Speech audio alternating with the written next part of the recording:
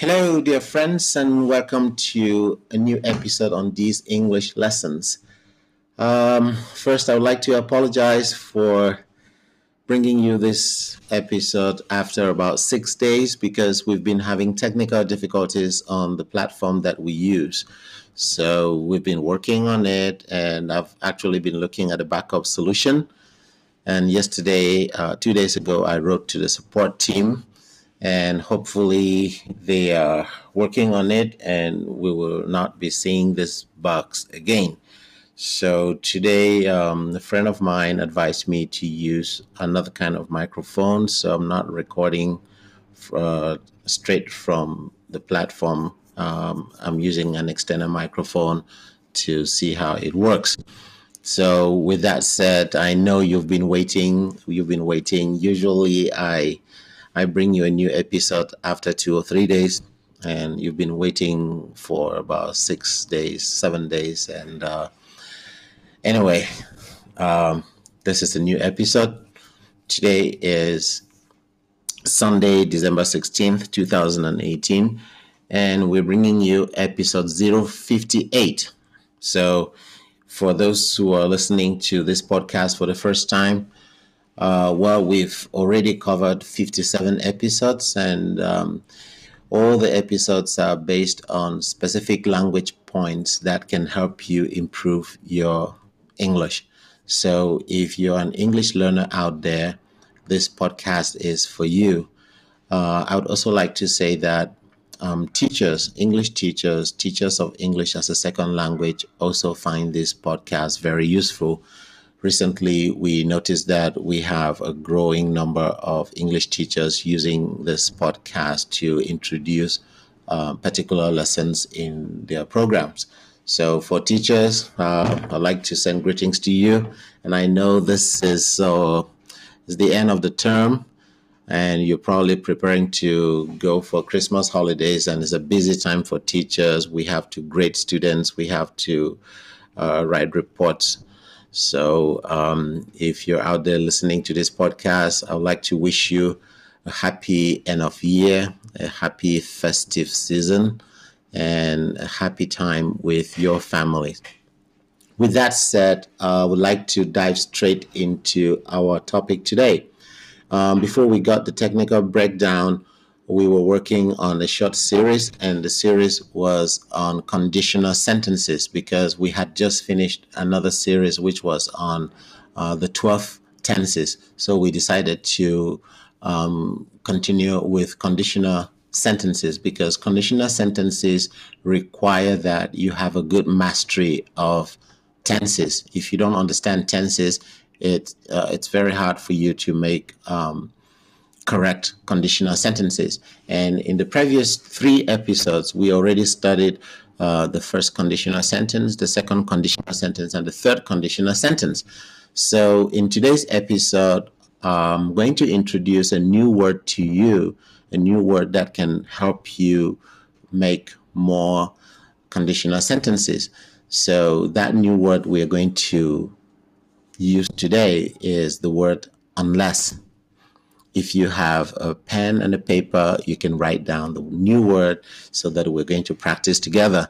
The new word is unless. Let me spell it for you. UNLESS. Unless. Okay, that's a word that is used in making conditional sentences. In the previous 3 episodes, we were mainly using the word if. So we're using the conditional sentence that uses the word if. In this episode today, we will be using the word unless. And you will see that unless plays almost the same role as if. And the structure of the sentence is the same. Remember that for a conditional sentence, there are always 2 parts. The first part is the condition. That's something that determines another thing to happen. And the second part is the result. So a conditional sentence usually has 2 parts, the conditional clause and the result clause. There must be a condition for another thing to happen. So it's like 2 sentences in one. Okay, so unless is that kind of word that can introduce the condition that needs to happen for the second thing to happen. Let's get this example for illustration. If you don't study hard, you will not get a good score. That is the kind of sentence that we studied in the three previous episodes using if. Now I want to see how you can bring in unless. Unless you study hard, you won't get a good score. So compare the two sentences. If you don't study hard, you won't get a good score. Unless you study hard, you won't get a good score.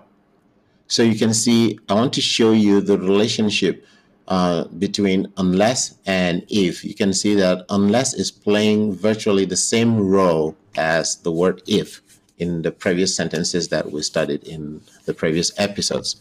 So unless you study hard, you will not get a good score. So the condition for getting a good score is to study hard. So you just put the word unless before that. Unless you study hard, you will not get a good score. You won't get a good score. So that's an example. This is an example that will make a lot of sense to students because it is true. Unless you study hard, you will not get a good score. So now, like we did in the previous episodes, try to see how you can move the word unless from the beginning of the sentence to the middle of the sentence. We did the same thing with if. So now I'm going to make my sentence sound a little bit different. You won't get a good score unless you study hard. You won't get a good score unless you study hard. So now it's like I begin the sentence with the result, and then the condition comes at the end.